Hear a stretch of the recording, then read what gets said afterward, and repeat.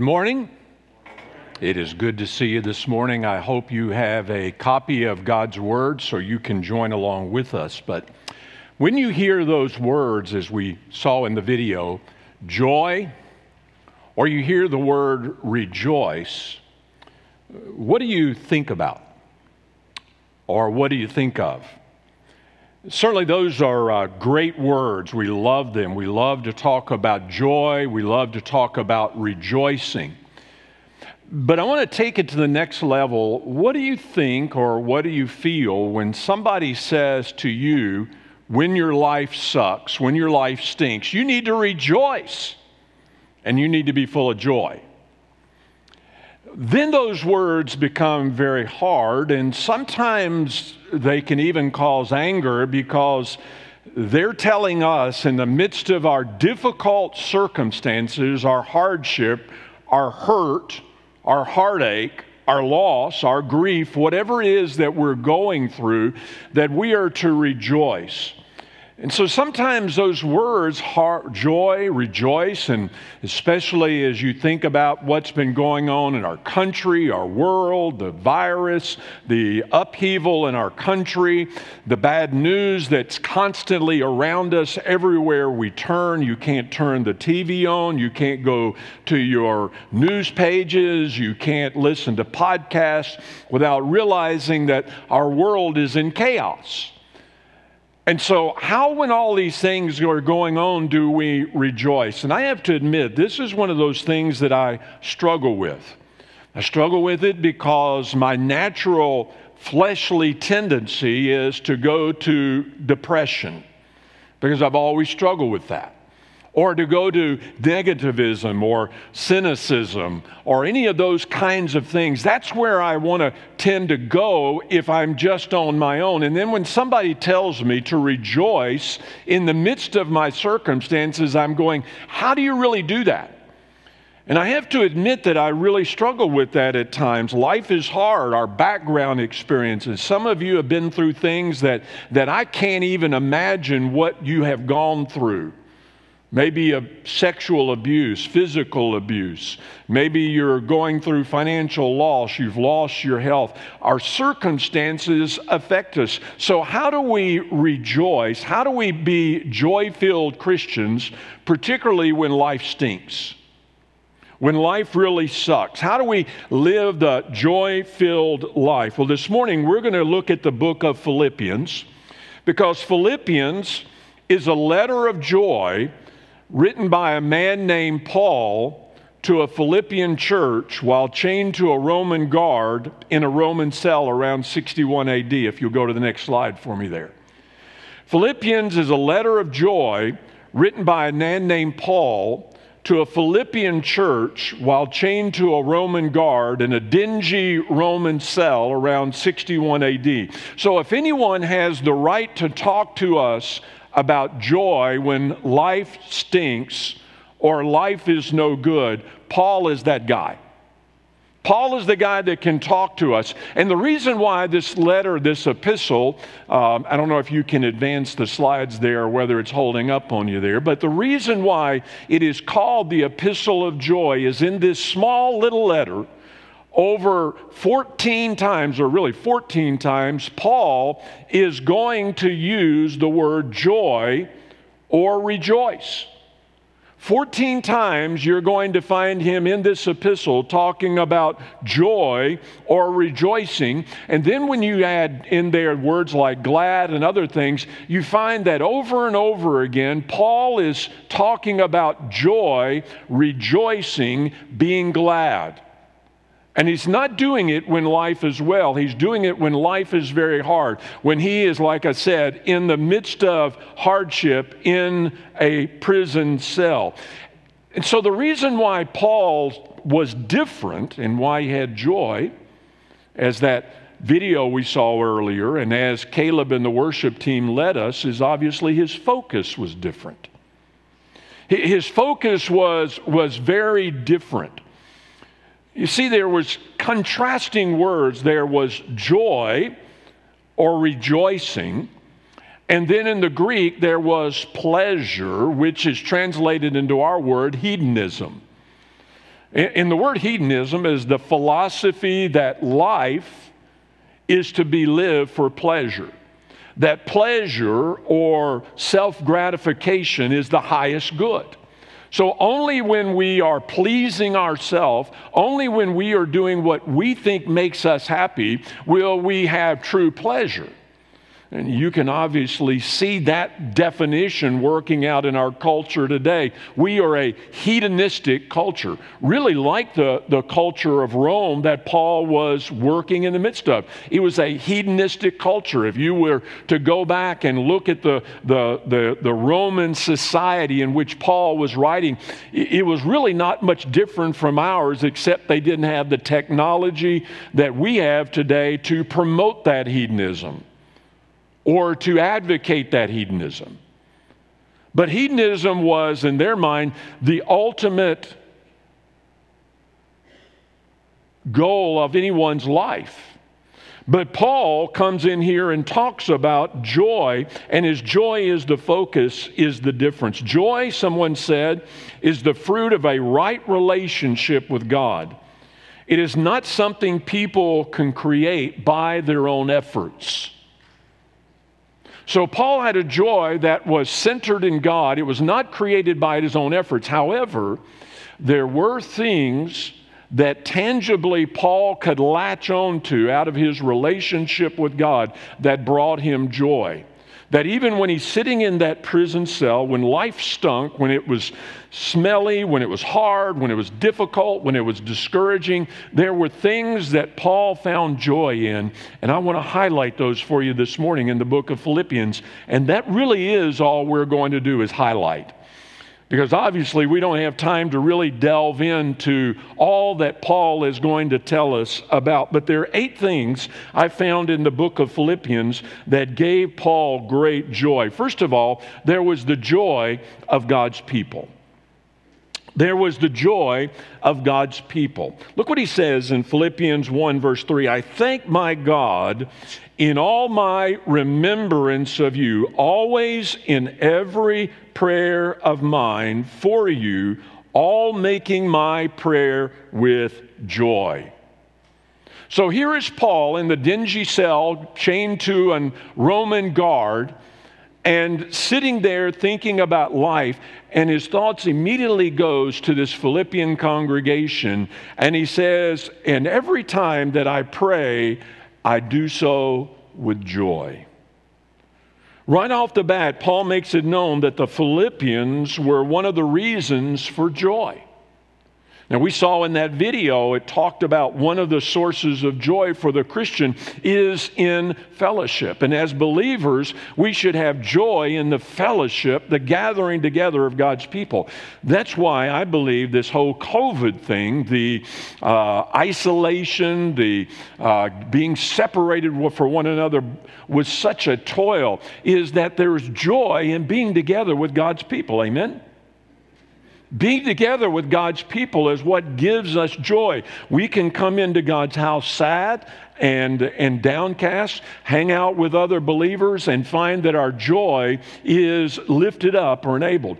And that's why I always struggle when people come to me and say, well, yeah, I believe in Jesus, but I don't like the church. You know, I've said it before, that's the equivalent of you saying, Ken, I really like you, and I really want to hang out with you, and I really want to know you. I really want to be your very best friend.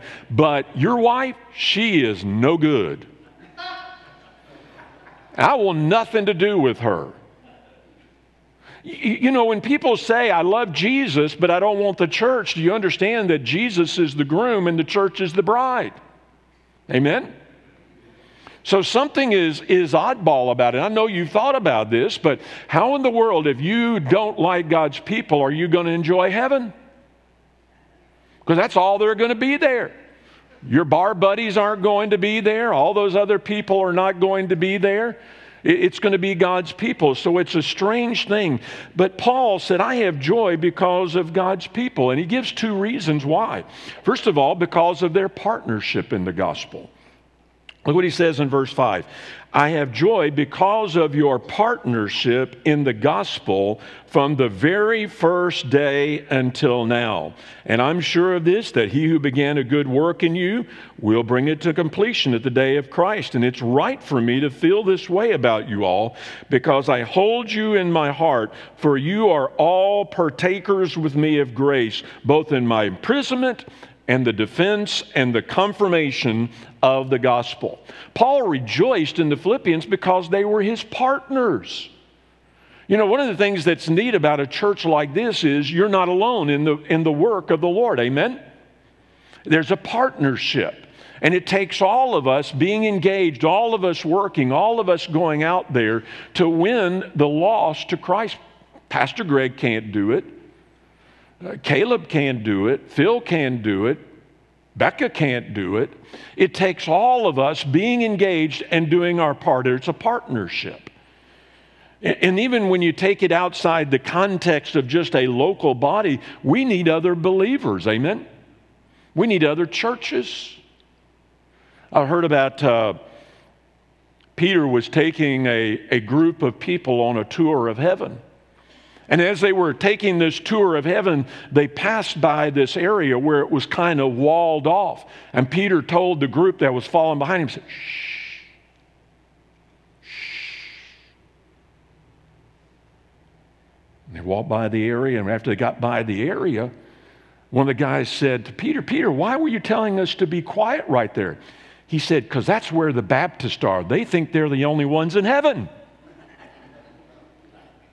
You know, and sometimes we think we're the only ones, but we need the partnership of all the churches. But then second of all, there was progress.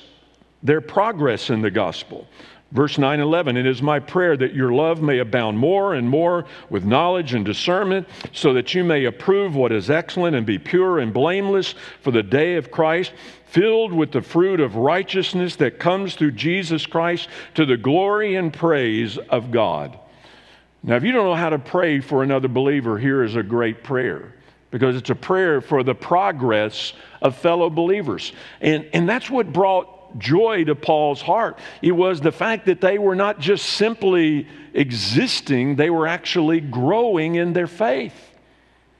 You want to be a joy-filled congregation, be a congregation of people that are growing in your walk with Christ, that are growing in your love for Him. Now, having said all that, just as a caveat, just like in marriage, it's not always going to be joyful. Amen? Marriage has its tough times, right? Guys, you can say okay because we're here together. Marriage can be tough. I know you'll deal with it later on when you get home and your wife reminds you you shouldn't have said that. Right, Cindy? But marriage is hard. They're going to irritate you. My wife irritates me all the time, and vice versa. My children irritate me. Sometimes they agitate me. But overall, as I live my life and married to my wife, there's a joy that comes out of it. Amen? There's a joy.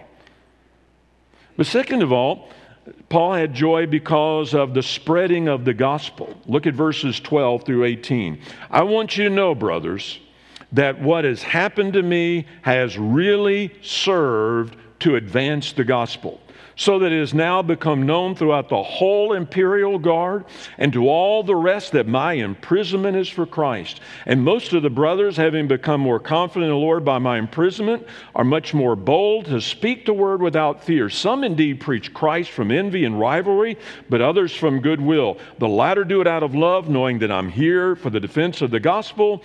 The former proclaim Christ out of selfish ambition, not sincerely, but thinking to afflict me in my imprisonment. What then? Only in every way, whether in pretense or in truth, Christ is proclaimed, and in that I what?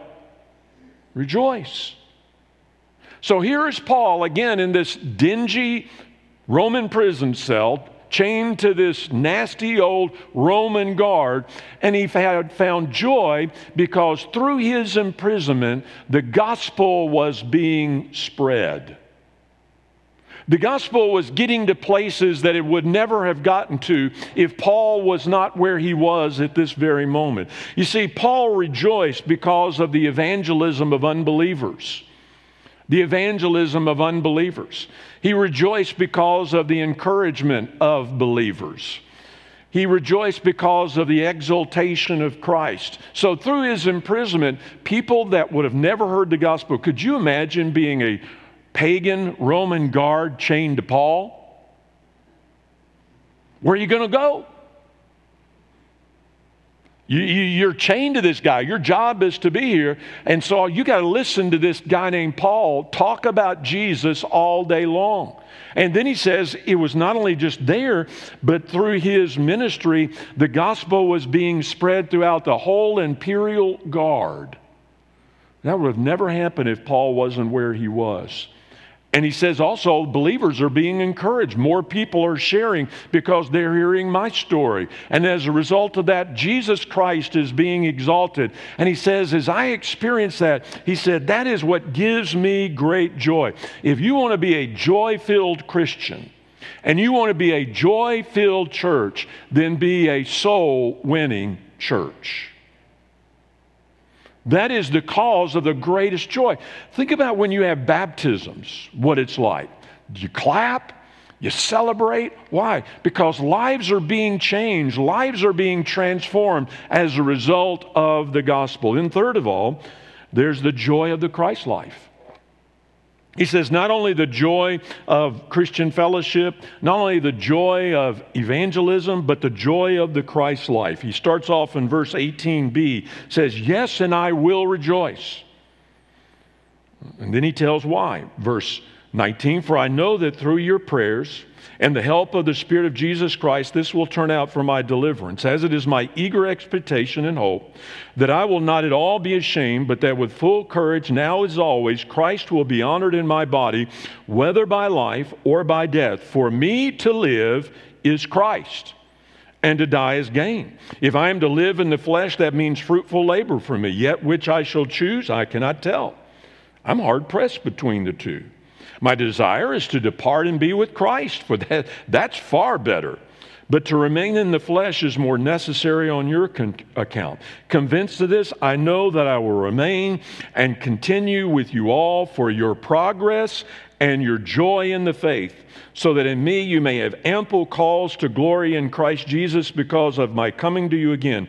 Only let your manner of life be worthy of the gospel of Christ, so that whether I come and see you or am absent, I may hear that you are standing firm in one spirit, with one mind, striving side by side for the faith of the gospel, and not frightened in anything by your opponents. Paul talks about the joy of the Christian life, living the Christian life. And there's two things that I noticed as I was listening to him that God gave him joy. Number one, the Christ life is a win-win life. It is a win-win life. Did you see that in the text? He's talking to these Philippians and he says, you know what? If I die, I get to go be with Jesus. If I live, I get to live for Jesus. That is a win-win life. Amen? Amen? It is a win-win life. When Joseph Ton, he was a Romanian pastor. I had the privilege of meeting Joseph Ton when he came to my church one time. Joseph Ton was a Romanian pastor, and I'm not going to quote exactly, I'm giving you the paraphrase, but he was being held prison during Romanian communism. And the guards had him and they had a gun to his head and they told him that if you don't renounce Christ, we're going to kill you. And Joseph Ton looked at those captors and said, if you kill me, you send me to my glory that I may be with Jesus, and that will give me great joy. And if you don't kill me, I'm going to preach Jesus, and that's going to give me great joy. What do you do with an idiot like that? Amen? That's a win-win life. It's a win-win life, but then it's also a worthy life. He says, live a life that is worthy of the gospel. When you're living for Jesus, you'll never have any regrets. You'll never have regrets as a parent or as a child, as an employer or an employee, as a student, as a teacher, as a Christian. You won't have to live with bad choices, the guilt of those bad choices, when you're living for Christ. It's when we choose to go on our own, in our own sinful way, that's when our joy is taken away from us. Amen? That's when we lose that joy. Now, the devil comes along and says, well, if you do that, it's going to give you hedonism. It's going to give you pleasure for that moment. But it will not give us lasting joy. So we have the joy of the Christian life. But then in chapter 2, we have the joy of serving others. Now, this is not going to score you any brownie points, but when you live for Jesus, you have the privilege, if you go to the next slide, of serving others. Of serving others. What he's talking about. Look at Philippians 2, verse 1. So if there's any encouragement in Christ, any comfort from love, any participation in the Spirit, any affection and sympathy, complete my joy by being of the same mind, having the same love, being in full accord and of one mind, doing nothing from selfish ambition or conceit, but in humility count others more significant than yourselves. Let each of you look not only to his own interests, but also to the interests of others. So what happens when we serve others? Well, it promotes unity, doesn't it? That's what he says there. He says, man, serve other people and unity will emerge. Imagine being in a church where everyone in the church practice what Paul is teaching or advocating here in verses 1 through 4. That we look out not for our own interests, but also for the interest of others. The natural tendency of all of us is we think about ourselves. We think about ourselves when it comes to the decisions we make, our votes in a business meeting, whatever it may be. We're always thinking about ourselves, about our comfort, about our rights, about our desires. We're talking about us all the time. It's like that country song, I want to talk about me, talk about me, talk about me. And we're all narcissistic like that. But imagine if everybody in the church came here on Sunday morning and said, I'm not here for me, I'm here for other people. What kind of church would that be like? That would be an awesome church to be a part of. So it promotes unity, but then it also portrays Christ. And we won't read all these verses, but it says in verse 5, now have this mind among yours, which was in Christ Jesus. And then he goes on to talk about the life of Jesus, that it was a life of service, wasn't it? That he laid down his glory, his exaltation, in order to become a man so that he could serve us. And how did he serve us? By going where? To the cross. That was certainly not a joyful experience, but Hebrews chapter 12, verse 2 says, it was for the joy of the cross that was set before him that he endured it. That is, he realized what he was doing in his death, in his sacrifice, in his suffering, was helping other people, saving other people, and that brought great joy to his heart. And so when we serve others, there's great joy. But let's move on. There's the joy of growing in Christ. Verse 12 through 18, therefore, my beloved, as you have always obeyed, so now, not only in my presence, but much more in my absence, work out your salvation with fear and trembling. Now, that's not saying there that we work for our salvation or anything like that. He's saying, make your salvation come alive. Make your salvation more than a confession. Make it a life that you live. Work it out. Let it work its way out of your life. For it is God, verse 13, who works in you both to will and to work for his good pleasure. Do all things without grumbling or disputing, that you may be blameless and innocent, children of God, without blemish, in the midst of a crooked and twisted generation, among whom you shine as lights in the world, holding fast to the word of life, so that in the day of Christ I may be, look at this, proud of you, that I did not run in vain, even as I am poured out as a drink offering upon the sacrificial offering of your faith. Now listen to this, I am glad and rejoice with you all. Likewise, you should also be glad and rejoice with me. So what is Paul talking about here? He's talking about growing in our faith, right? Amen? Wake up out there, folks. Phil, go run and get us some more Tim Horton coffee. They hadn't had enough caffeine. Yeah, he's talking about growing. What causes a parent joy? Isn't it seeing your children grow up and become mature, responsible adults? Isn't that what gives you joy? Think about a parent that is cradling and comes to church on a Sunday morning, is cradling a little infant. And you say, oh, isn't he cute? How old is he? About 3 months? Oh, no, he's 30 years of age. That's not going to cause joy. The joy is seeing them grow up and develop and mature. And the same way in our Christian life. And he tells us some ways that we need to grow. Number one, we grow in our obedience. That's what he tells us in verse 12 when he says, as you have always obeyed, now much more, work that out. Work out your obedience. Not just when somebody's standing there telling you this is the way you live for Christ, but learn to obey even when there's nobody there. In your dependence.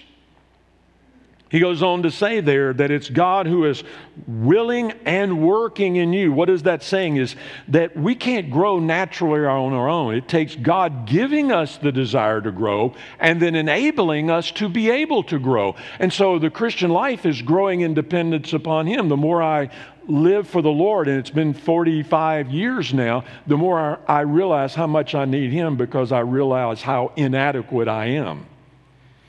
But then I like this word, in His influence. As he says, now you will be as lights that are shining in the darkness. Your influence upon society, your influence upon the community, your influence on your family will begin to spread. And Paul says that's joy. But then we need to move on. There's the joy of Christian leadership. He says there's a reason to rejoice, and that is in those that serve us. Chapter 2, verse 28 says, I am more eager to send him, therefore, that you may rejoice at seeing him. He's talking about Epaphroditus, and we'll deal with him later, that I may be less anxious. But look at this, verse 29. So receive him in the Lord with what? Joy, and honor such men. Now, this follows on the heels of Paul talking about 3 different key leaders that the Philippians have had in their Christian life. One of them is Paul, the other is Timothy, and then the last one is Epaphroditus. And each of them modeled a different characteristic of leadership that really we need to rejoice in our leaders. Number one, there's Paul, verse 17, who demonstrates sacrifice. Paul is in a prison because he was preaching the gospel. He made a great sacrifice. I remember when I was in Moscow, I taught Bible college there for about 4 weeks. And we got to go visit one of the Baptist churches there in town. It was First Baptist Church of Moscow. Beautiful building. And it had a tall chancellery that the pastor would climb up into. I don't know, I would work well in it, Phil, because it was only about this big around, and I would have probably fallen off the stage because I would have wanted to move around. But they had this beautiful pulpit up here, and I decided that I would climb up in there because I just wanted to see and say, I stood in a pulpit in Moscow. And while I was standing there, my interpreter that was with me said to me, he said, many a man climbed into that pulpit and preached the gospel and descended from that pulpit and were never seen again. They gave their life for Christ.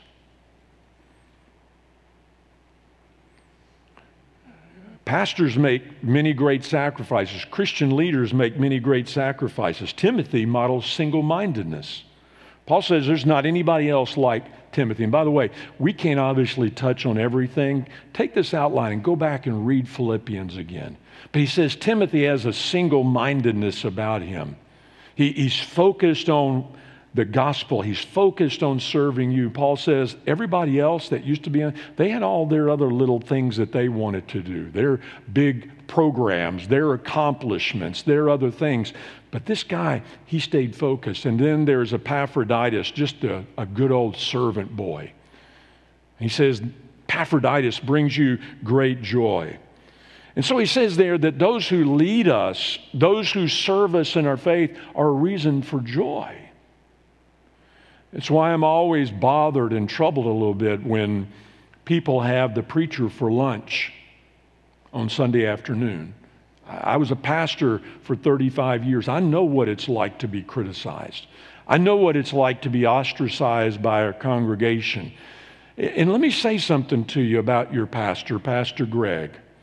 I know this is going to be a bombshell. Are you ready for this?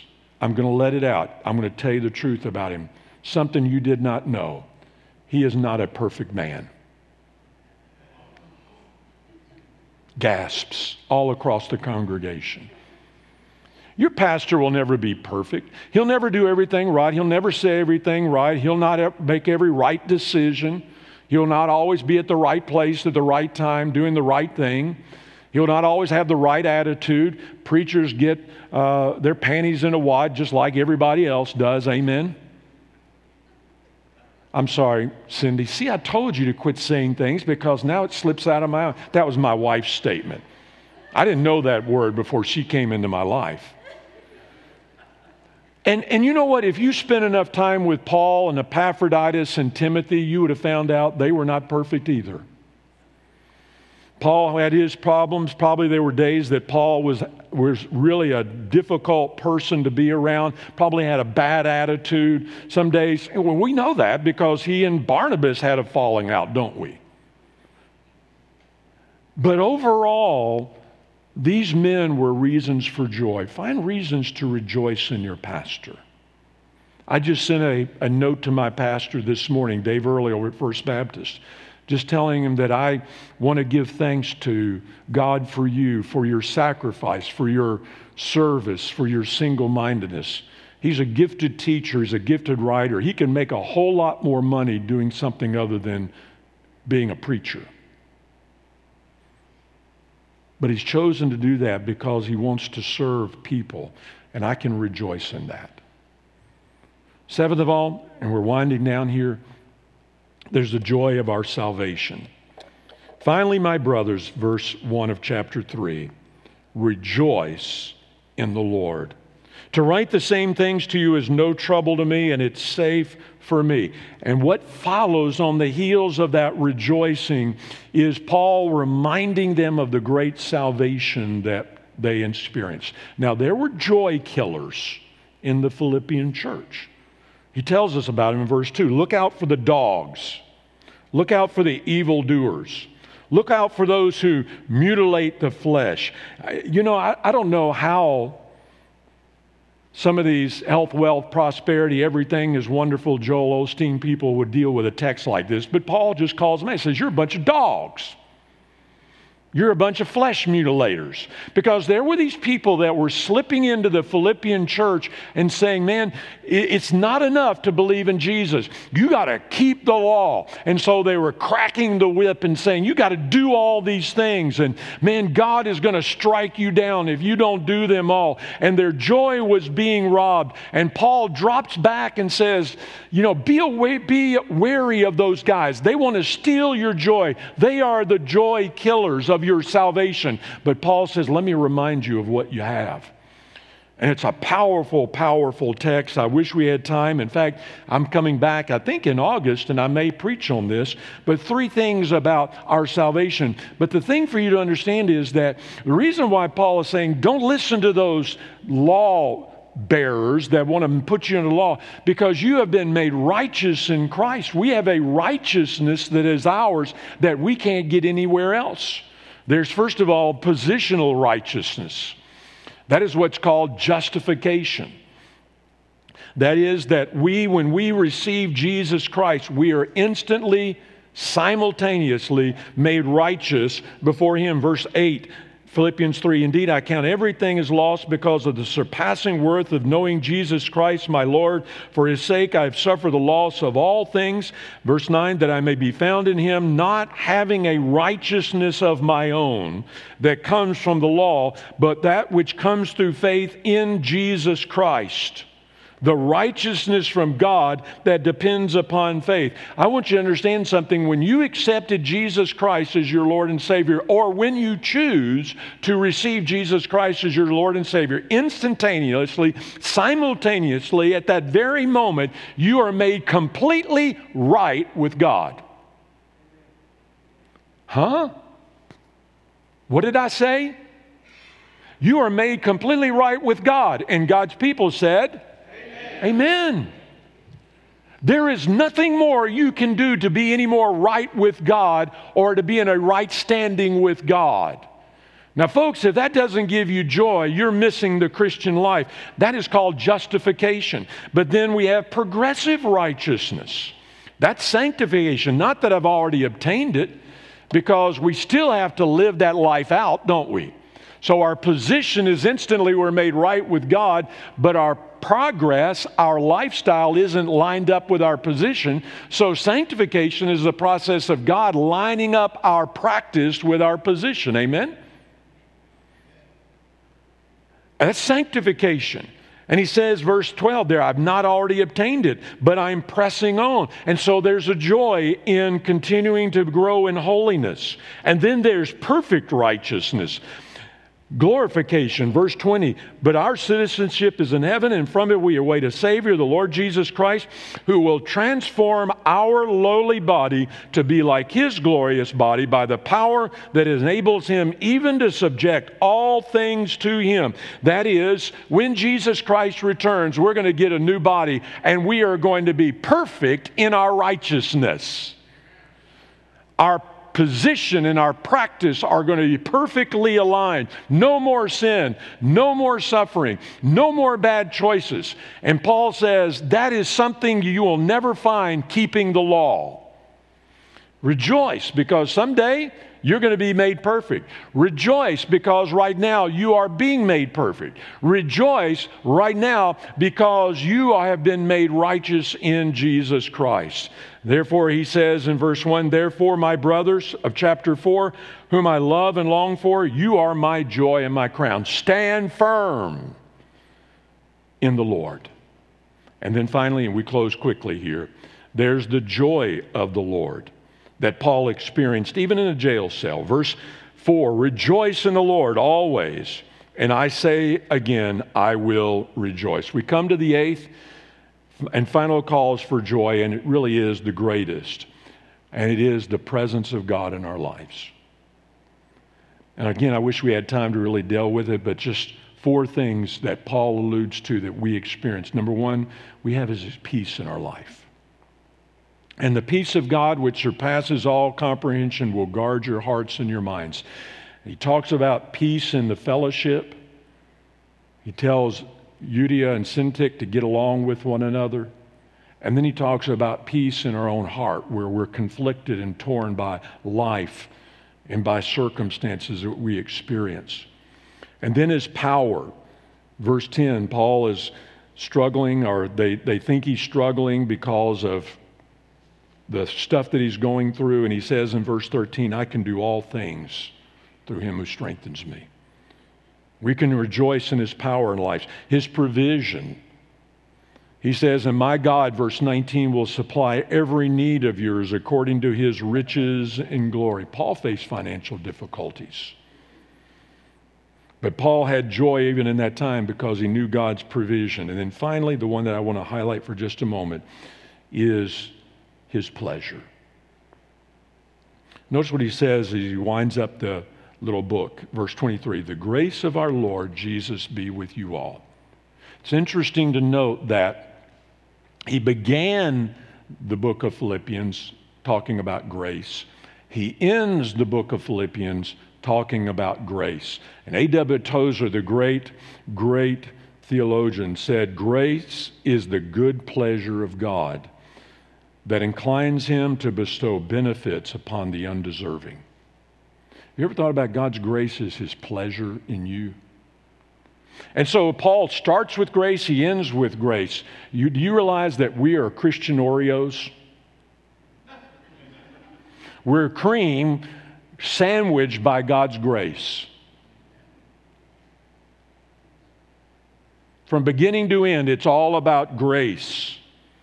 All about grace. And therefore, no matter where we are, to know that we can have His pleasure. Even Paul in that prison cell knew God's pleasure in his life. Principal Rainey, it was said of him by a child that she believed that he went to heaven every night because he was so very happy. Now, not everybody is going to be that way, but here is the statement that Rainey made that I think is a great definition of joy. He said this: "Joy is the flag which is flown from the castle of the heart when the king is in residence there." Joy is the flag which is flown from the castle of the heart when the king is in residence there. And I dare say, if you spend time with Paul, the flag was up because the king was in residence there. Joy. Rejoice. We have many things to rejoice in, don't we? Don't we? So when you're feeling down and you're feeling blue, and this is not a message about you ought not to feel that way, because the reality of it is we all do. We all do. Sometimes it's because life stinks. Sometimes it's because we ate the pizza too late at night.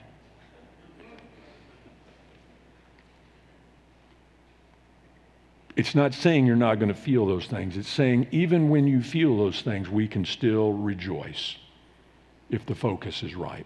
Lord, I want to thank you for these words from this great, great man, Paul. Lord, people could throw rocks at me because, Lord, I don't always demonstrate joy. I struggle with it. But how do you struggle or say something about a guy like Paul telling us about joy, living out a life of joy in a prison cell? Some of you here this morning, you've never experienced the joy of true salvation. You're still under the burden of the law.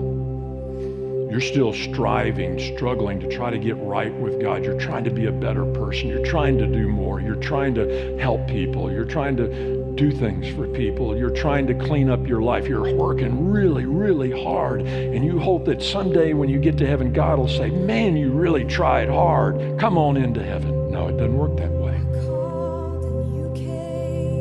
The reality is, it's not just that you need to get better. It's that you need to get saved. So if you're here today and you don't have the joy of salvation in your life, I want to invite you to just simply say, "Lord Jesus, I'm a sinner. I'll never be able to get right with you on my own. I will never be able to obtain your standard. And thank God I don't have to. Jesus did for me. I receive Jesus Christ into my heart as my Lord and Savior. Take control of my life and make me the person you want me to be." If you prayed that prayer with me, I invite you when the service is over. I'll be hanging around at the front. Come up and say something to me. Let us help you begin that journey. But maybe you're a believer already, and most of you are, but maybe today found you at a place of despair and despondency and discouragement and depression, frustration, cynicism, negativism. We have many reasons for joy. And let's focus on the source of joy and the fountain of joy, the Lord. And one of the ways we do that is we focus on what is coming. You ever listen to the old gospel songs that were sung by, unfortunately, those that were enslaved in the early days? They didn't speak about life getting better on the earth. They spoke about heaven. The because they knew it wasn't going to get better here. It was only in heaven that everything was going to be right. And what a glorious day that is going to be when we march into the presence of God and everything is going to be well with our soul. Thank you, Lord.